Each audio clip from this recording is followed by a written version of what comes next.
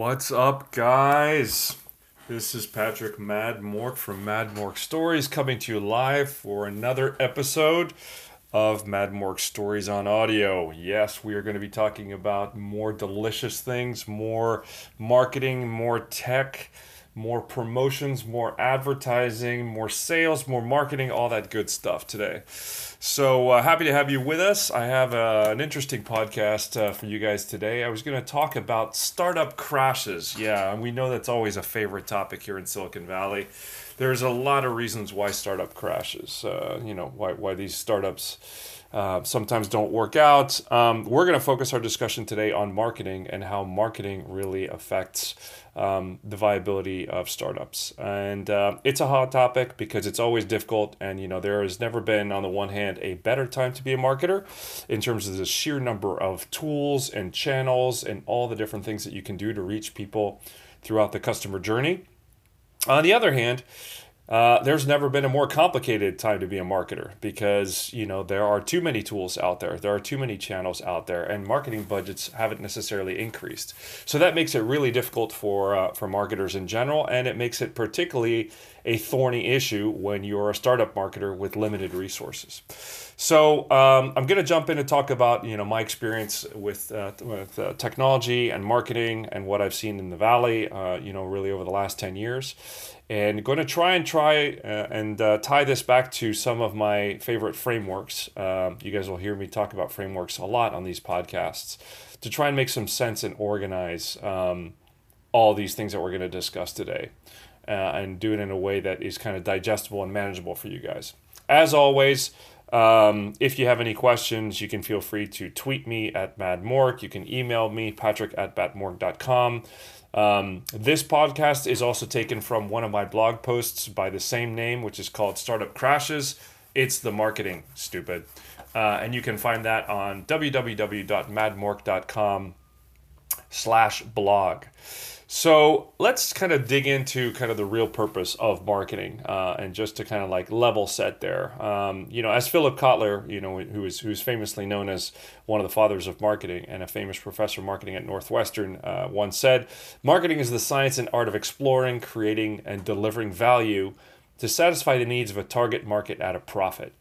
Marketing identifies unfulfilled needs and desires. It defines, measures, and quantifies the size of the identified market and the profit potential, right? And that's key because, if you think about it, a lot of times one of the problems with marketing and technology is that marketing is misunderstood, right? And so, first of all, there's, a notorious tendency for marketers and for startups to not necessarily focus on profit, right? It's to focus on growth at all costs. And certainly at the beginning of a company's life cycle, that's understandable. Because it is all about growth and getting users and getting customers. But at some point, you do have to make a profit, right? And at some point, this is going to come back to haunt you if you're constantly raising money because you don't have a profitable business. It's also important to realize that good marketers will work with your product teams to really try and identify the market potential for your product, right? And again, we'll talk about this more in a sec, but one of the biggest mistakes that you can make is building great products for the sake of building cool technology, right? That's not the same as identifying a clearly unfulfilled need. And the problem is when you don't identify a clearly unfulfilled need, you end up building technology that either people don't want or that either the market is too small or that the need isn't strong enough, right? And so when the need isn't strong enough, what happens is, well, you end up with a product that, is not easy to sell and which may be much more difficult to communicate to consumers. So there's another famous marketer worth taking note of called E. Jerome McCarthy, and he developed what's called the 4 Ps of classical marketing.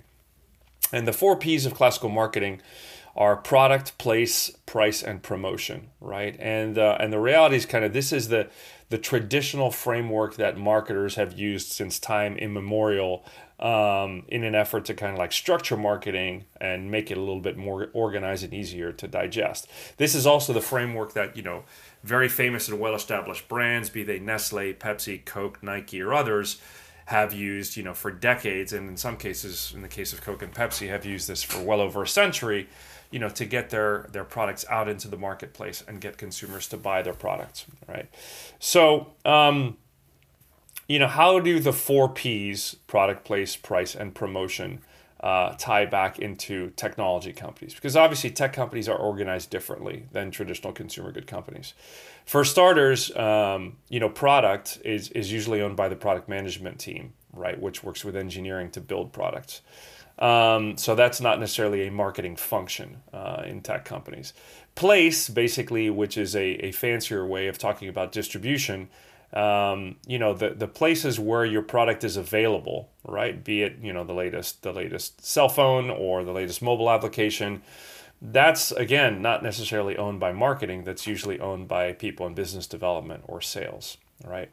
Pricing is, again, owned often by sales and product management, which leaves, the marketing team with what? Promotion, right, which is the last of the four P's. And promotion, kind of like in Valley speak, is often associated basically with public relations, communication, social media, advertising, or growth hacking, right, which is a fancy way of I was saying acquiring users or acquiring customers. So the Valley and technology companies definitely are different in terms of how they approach marketing. And a lot of the traditional marketing functions are distributed across different teams, be they product management, be they sales, be they BD. So let's have a quick look at each one of these in turn and talk about, where some of these areas are failing tech companies and what marketers can do to help people across other teams, be that product, engineering, or sales and BD, to help their products be more successful, reach more users, generate more sales. So start with product, right? And one of the biggest failures that you see, particularly with startups in tech, and this happens all the time, is that you have incredibly smart, brilliant people who are building cool things, but in isolation of a real need, right? And there's a couple of great examples here. Google Glass, for all of you guys who remember, and Oculus or VR to a lesser extent, can be examples of that, right? The technology is cool. And, myself, I own, a couple of VR headsets, like Daydream and Gear VR. And the reality is that they're both sitting in my closet kind of collecting dust. I never use them, right? And I never use them because I don't really need them.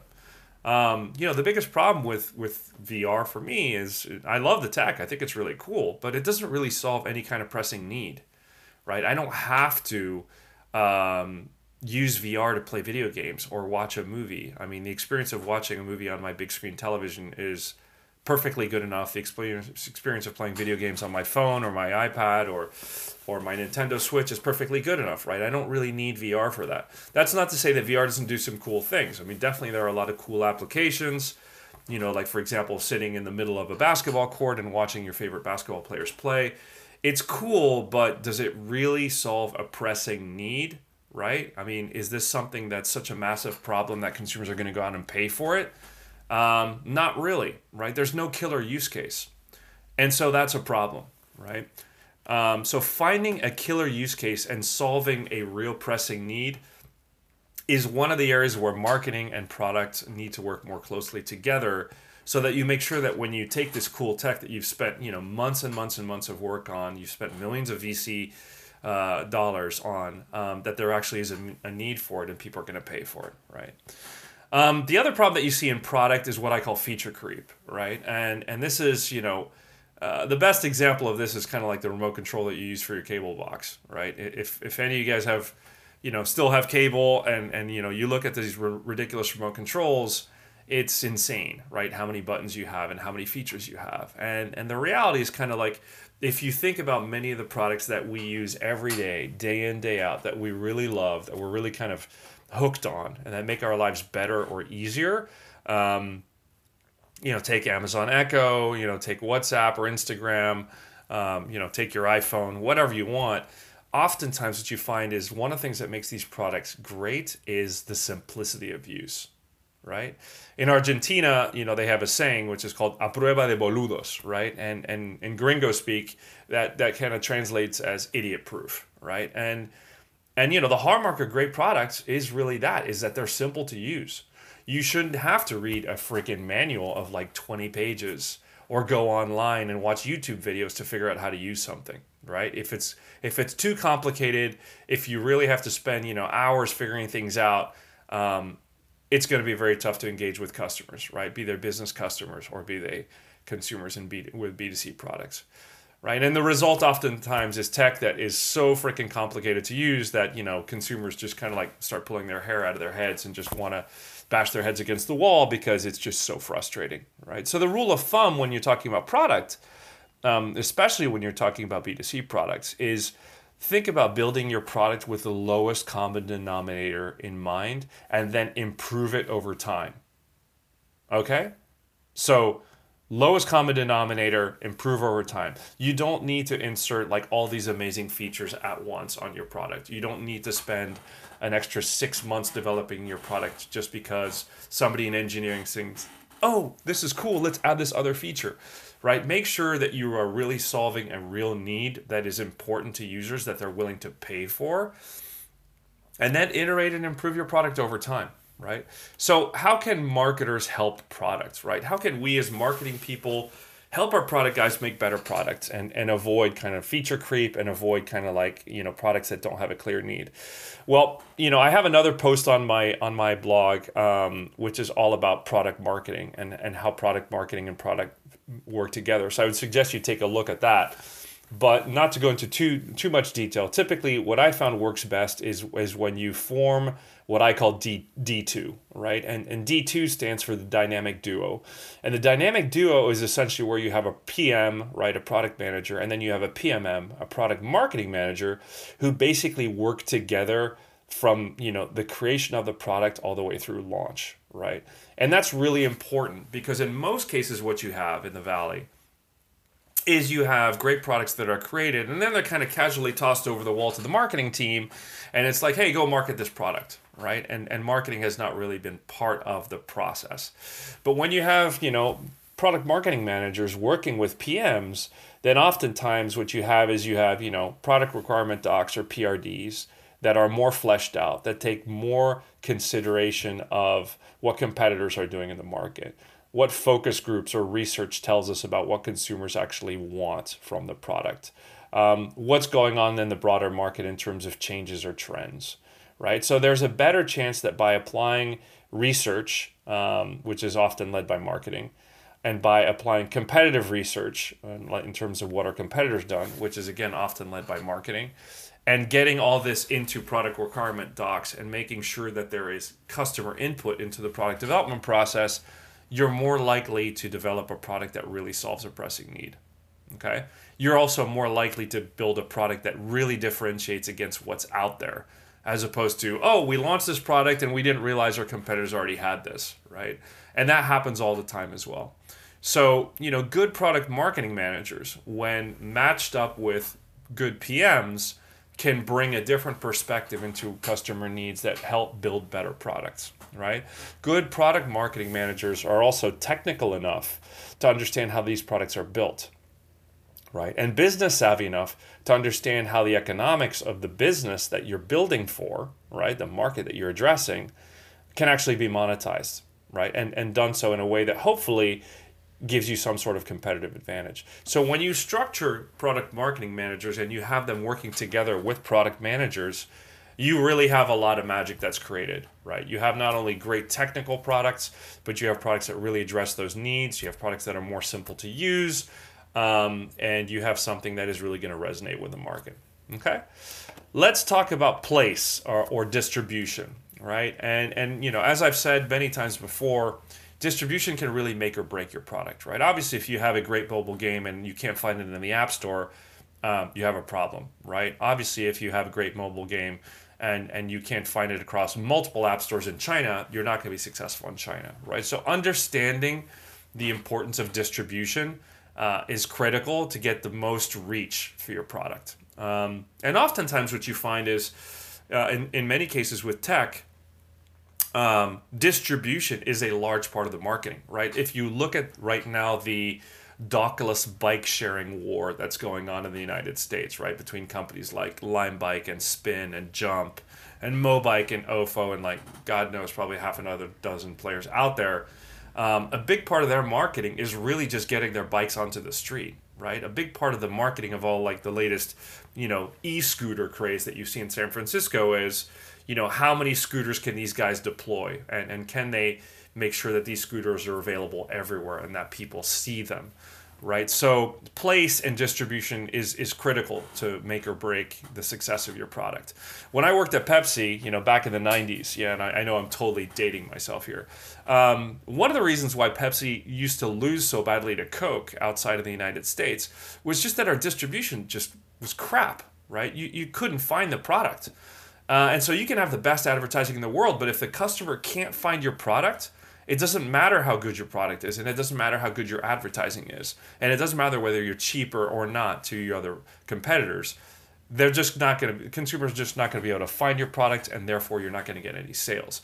So ensuring that you have good distribution of your product and thinking of all the different ways that people can find your product, whether it's a mobile game, whether it's a physical product, whether it's software as a service. That stuff is the same in tech as it is in any other product, in any other industry. You have to make sure that you have the broadest distribution network available. You have to have focus on that, right? So how can marketing help distribution? Well, the key to marketing helping distribution is really that, marketers, and again, this is oftentimes the role of the product marketing manager, have to be able to identify what the different distribution channels are, right? And then they have to be able to work with the BD teams and the sales teams to craft the materials that are needed for BD and sales to go in and sell to those channels, right? So let's go back and let's take the Lime Bike example, right? So Lime Bike has, these dockless bikes. They're trying to get as much usage as possible. They're trying to, flood the market with as many bicycles as possible. But, they have to think in terms of distribution channels, right? So what might a distribution channel be for dockless bikes? Well, one distribution channel would be campus universities, right? Because if you think about it, obviously, there is an audience of young, relatively time-rich users who need to get to class and need to get around campus, and potentially want to do so in a way that is economical, that is environmentally friendly, and that is more convenient than using a car, right? So getting into campuses, campuses and campus universities is a distribution channel for Lime Bike, right? So to the extent that marketing can help prepare materials, landing pages, presentations, flyers, videos or whatever else for the BD and sales team to go in and sell to these university campuses, that's going to make it easier for those teams to actually get those bikes onto university campuses, right? So that's kind of one thing to think about is how does marketing help identify the different places that your product could be available for sale? And how does marketing create marketing programs and marketing materials to then help you sell into those distribution channels? Okay, cool. Next up, price, right? Show me the money, right? It's all about revenue generation. We all got to make a buck at the end of the day. Pricing is pretty critical because, again, if you get pricing wrong, you're either going to end up with too little profit and not make enough money per unit of sales sold, or if you price your product too high, too expensive, then people aren't going to buy it, right? One great example of this, well, there's many examples of people who have gotten this wrong. I'm gonna kind of like take the virtual time machine kind of and rewind back to like 2011. To the dawn of tablets, right? And back in 2011, there was a tablet that was launched by BlackBerry called the Playbook, and most people listening to this probably don't even remember this, and for good reason, because it was like hideous failure. The Playbook was kind of like BlackBerry's first tablet, and it was obviously designed to compete with the iPad, right? And one of the things that really hurt the Playbook, aside from the fact that they had basically no apps for it, which really hurt given how important content is for devices, is their pricing strategy, right? When the Playbook initially came out, it was priced, between $499 to $699, which was essentially the same price as the market leader at the time, which was the iPad, right? And the result was obviously a dismal flop, right? Not only did they not have as much content as the iPad had, they had a much weaker brand, and they had a pricing strategy which was the same as the iPad, right? So that's like going out to the market and say, hey, we're going to try and sell the Chevy Volt at the same price as Tesla, right? Because they're both electric cars. It's like, no, people are not going to buy the Chevy Volt at $80,000 because it doesn't have the same brand. It's not the same, it's not exactly the same product. And, the Tesla has a pricing premium and has a series of features and functionality that the Volt doesn't have. So, with pricing, you always have to be very sensitive about what your competitors are doing on pricing, what is the price that the market is willing to bear. And, in general, it's better to start off your pricing slightly higher because then you can discount and you go a little bit lower, right? If you start with your pricing being too low, then if you have to discount, you got nowhere else to go, right? Another great example was kind of the early stages of the mobile gaming industry, back in 2005, 2007. We were selling mobile games at $4 to $5 a pop, right? And we were wondering why the industry wasn't taking off. And the reason was that consumers simply were not willing to pay $4 or $5 for a game on their mobile phone. Most people didn't even know what that experience was going to be like, right? And so shelling out money for something that you don't understand, especially when it's a relatively high price point, that's a deal killer for most consumers. When things started to change was when, in the mobile gaming industry, we started to see try before you buy games, right? So you would actually be able to download a free version of the game. You could play it for like 5-10 minutes, or you could play a couple of levels. It would give you an idea, and then they would ask you to pay for it. That was kind of a great way to create an incentive for trial, right? And particularly if you're a marketer in a tech business where your industry is relatively new and consumers are not very sophisticated, you need to generate trial before asking people to pay money for a product, right? It's key, right? When you go into a grocery store and people hand you like a soft drink to try out, they do that for a reason. It's called sampling, right? They give you a chance to try the product before you buy it. And then if you taste it and you say, I like it, then you might go to the shelf and you might buy it, right? So providing a trial for consumers to try something is critical and is one of these things that, particularly for new industries, you should always try. You should always do that. So how does marketing work with supporting pricing, right? So it goes back to the dynamic duo that we talked about, D2.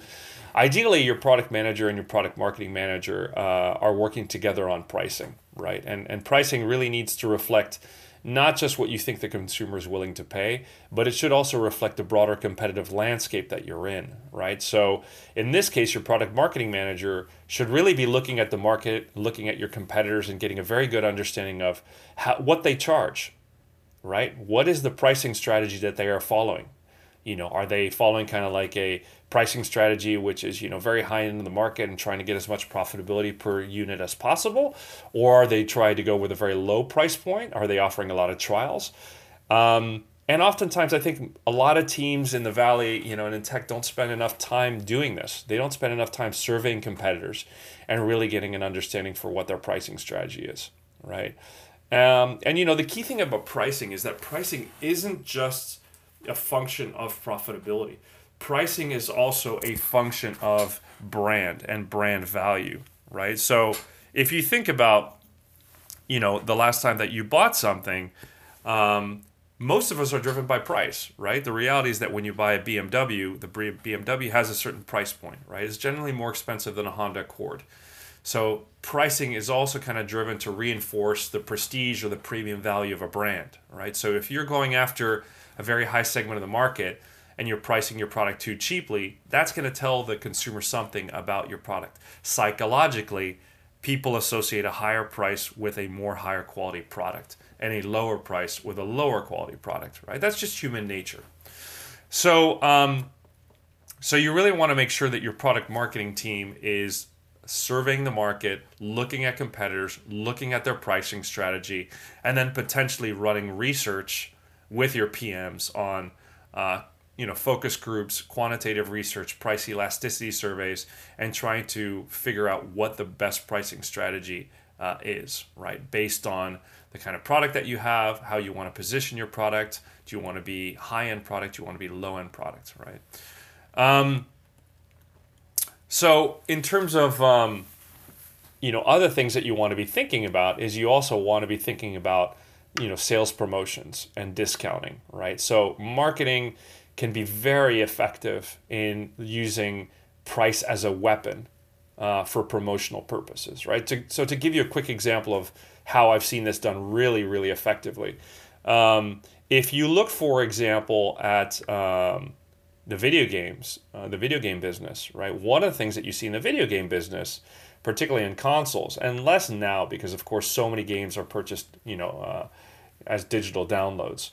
But for retail box product of video games, one of the things that you'll see is, once a game's been out for 1 or 2 years, it drops in price, right? So a brand new game like Grand Theft Auto or Call of Duty may come out at $60, and then a year later or a year and a half later, it may be down to 40, and a couple of years later after that, it may be down to 20, right? And that's really kind of like price maximization. That's kind of like looking at the life cycle of your product, and as your product ages over time and you're going to replace it with a new generation of product, what do?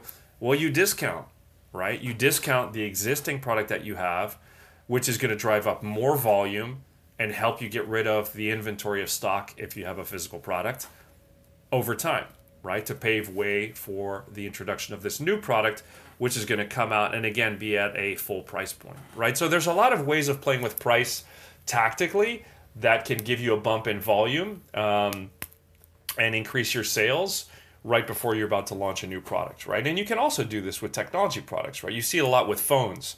So when the new generation of iPhone is coming out, well, what are Sprint and T-Mobile doing? Well, they're discounting the older generation of iPhone, right? They're doing bundles.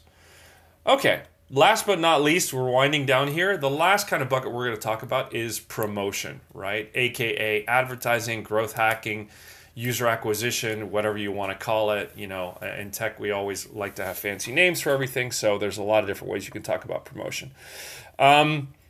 Promotion remains really a core function of the marketing team, right? But the key thing about promotion is that it's become much harder than it used to be. And why is that?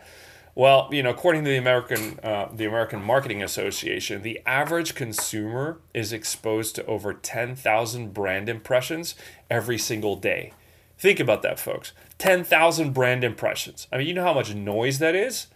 It's really, really hard to cut through that noise, right? It's advertising is becoming progressively more difficult to use because people are just swamped, right? They're seeing stuff on TV, or they're seeing stuff on YouTube, or they're seeing stuff on their phone or in the App Store or in retail stores, right? They're so overwhelmed with product messages that it's very difficult to cut through.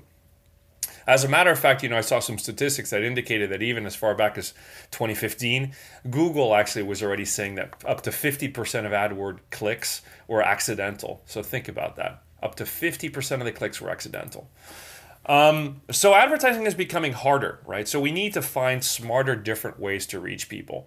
On the B2B side of things, a lot of consumers are actually saying that, they want to buy products and services from companies that they trust, right? Companies who help them grow their businesses, right? So it's no longer enough to just pick up the phone and try and make a sale, right? Or send a piece of direct marketing to somebody and hoping that they're going to buy your product. You have to establish an emotional relationship with the user, right? And I'll have other podcasts that talk about, the key to unlocking consumer emotions. And there are a number of posts on my blog that talk about this as well. So content marketing naturally has become kind of quite a phenomenon for the last few years. And I think the latest statistics that I saw from the Content Marketing Association was that up to 80% of marketers say that they're going to double down and produce even more content this year because it works, right? It clearly has worked. However, I've also seen industry stats that show a couple of disturbing trends in content marketing, right? One is that people are going to double down and produce more content, right? Which is great to the extent that it helps people. The bad thing is that engagement is dropping, right? Because there's so much content out there that you really have to come up with cool, interesting, useful content, and you have to use the right channels to reach consumers, right? So content is effective because if you produce, white papers, blog posts, podcasts, just like I'm doing for you guys now, you can really help people, right? And you're not asking for anything in return. I'm not asking you guys anything in return for listening to this podcast, but hopefully it's helping you with something, right? And the day that basically you think, oh, I need a marketing coach. Well, what about that guy that creates all the podcasts, right? That's kind of how content marketing works. It is essentially kind of a lead generation tool that helps you connect with users, build this emotional connection, give them something of value, and then at some point when they need a problem solved, hopefully they think about you as the solution, right?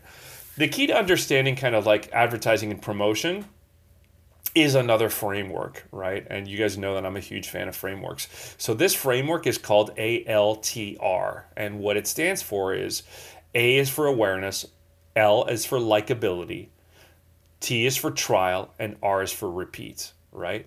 And the reality is the big problem in tech marketing often is that most tech marketers do not follow each step of that process, right? They don't go from A to L to T to R. They basically go from A to R, right? They basically go from step 1, which is building awareness, to step 4, which is repeat. So they skip a bunch of steps. And the problem is when you skip a couple of steps, oftentimes, you're not building really strong engagement with your users. If I just tell you, hey, you need to buy this new phone because it's awesome, and I create some awareness through like a video or like a sponsorship or something, I haven't really connected with you as a user. I haven't really told you why this product is awesome. I haven't really built that emotional connection with you and gotten you excited about using it, right? That's likability. So if you see so many times on TV or when you're kind of like surfing the web or you're on YouTube, you see so many ads, from Nike or some of the other big brands. The reason why you see such a high frequency of advertising is because awareness isn't enough. You actually have to connect with the user and make them like your message and like the story that you're telling, right? So having good marketing material that actually tells the story, and I have a separate podcast about the importance of stories, is key to actually moving the user down the user journey so that they can really not only be aware of your product and what it does and why it matters, but they actually take your product and they include it in the set of alternatives that they would be willing to buy once they have to make a purchasing decision, right? T is for trial, all right? So as I talked about earlier, when you go into a supermarket and somebody, gives you some peanut butter to sample, you would never probably switch peanut butters. Well, you might if the other peanut butter was much cheaper, but you're much more likely to switch peanut butter if you're able to try it first and then you make a decision to actually buy it based on what you tried in the supermarket. The same can be said of tech products. To the extent that you can create an experience that allows the user to try your product for a limited amount of time before you actually purchase it, you're going to be in a much better position to ask for money, right? And a lot of companies already do this. There's a lot of companies that have, trial versions of the product. And then, of course, if you want the upgraded version with all the bells and whistles, you have to pay, right? And, of course, last but not least is the repeat.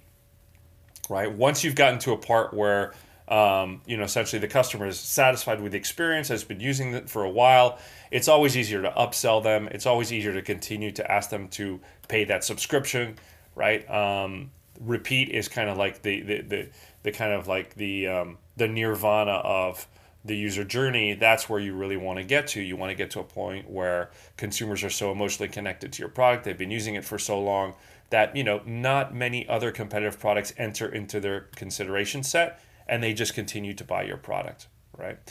So again, think of it as steps. Think of it as a process from awareness to liking to trial to repeat, right? The key with marketing and how marketing helps you in that process is that good marketers, right? And this is not just your product marketing team. This is kind of your growth and advertising team.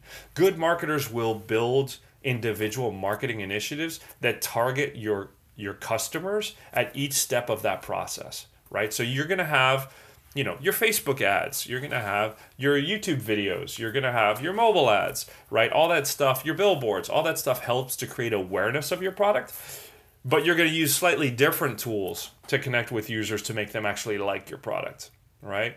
You're definitely going to use different marketing programs when you're thinking about generating trial, right? And you're going to, again, use different tools when you're thinking about generating repeat purchase, right? So billboards, for example, are really effective at creating awareness, right? They're not very effective at creating kind of likability. They're not very effective at creating a repeat purchase, right? Retargeting, for example, is very effective once a consumer's already heard of your product, right? So it's not necessarily effective for awareness creation, but it's effective in terms of potentially getting a user to target, a user to try your product, or potentially to use it again, right? Blog posts, white papers, and webinars. These are great if you're targeting the right audience. They can create awareness. They can create likability. And then you need to do something on top of that to actually get the consumer to convert and make a purchase, right?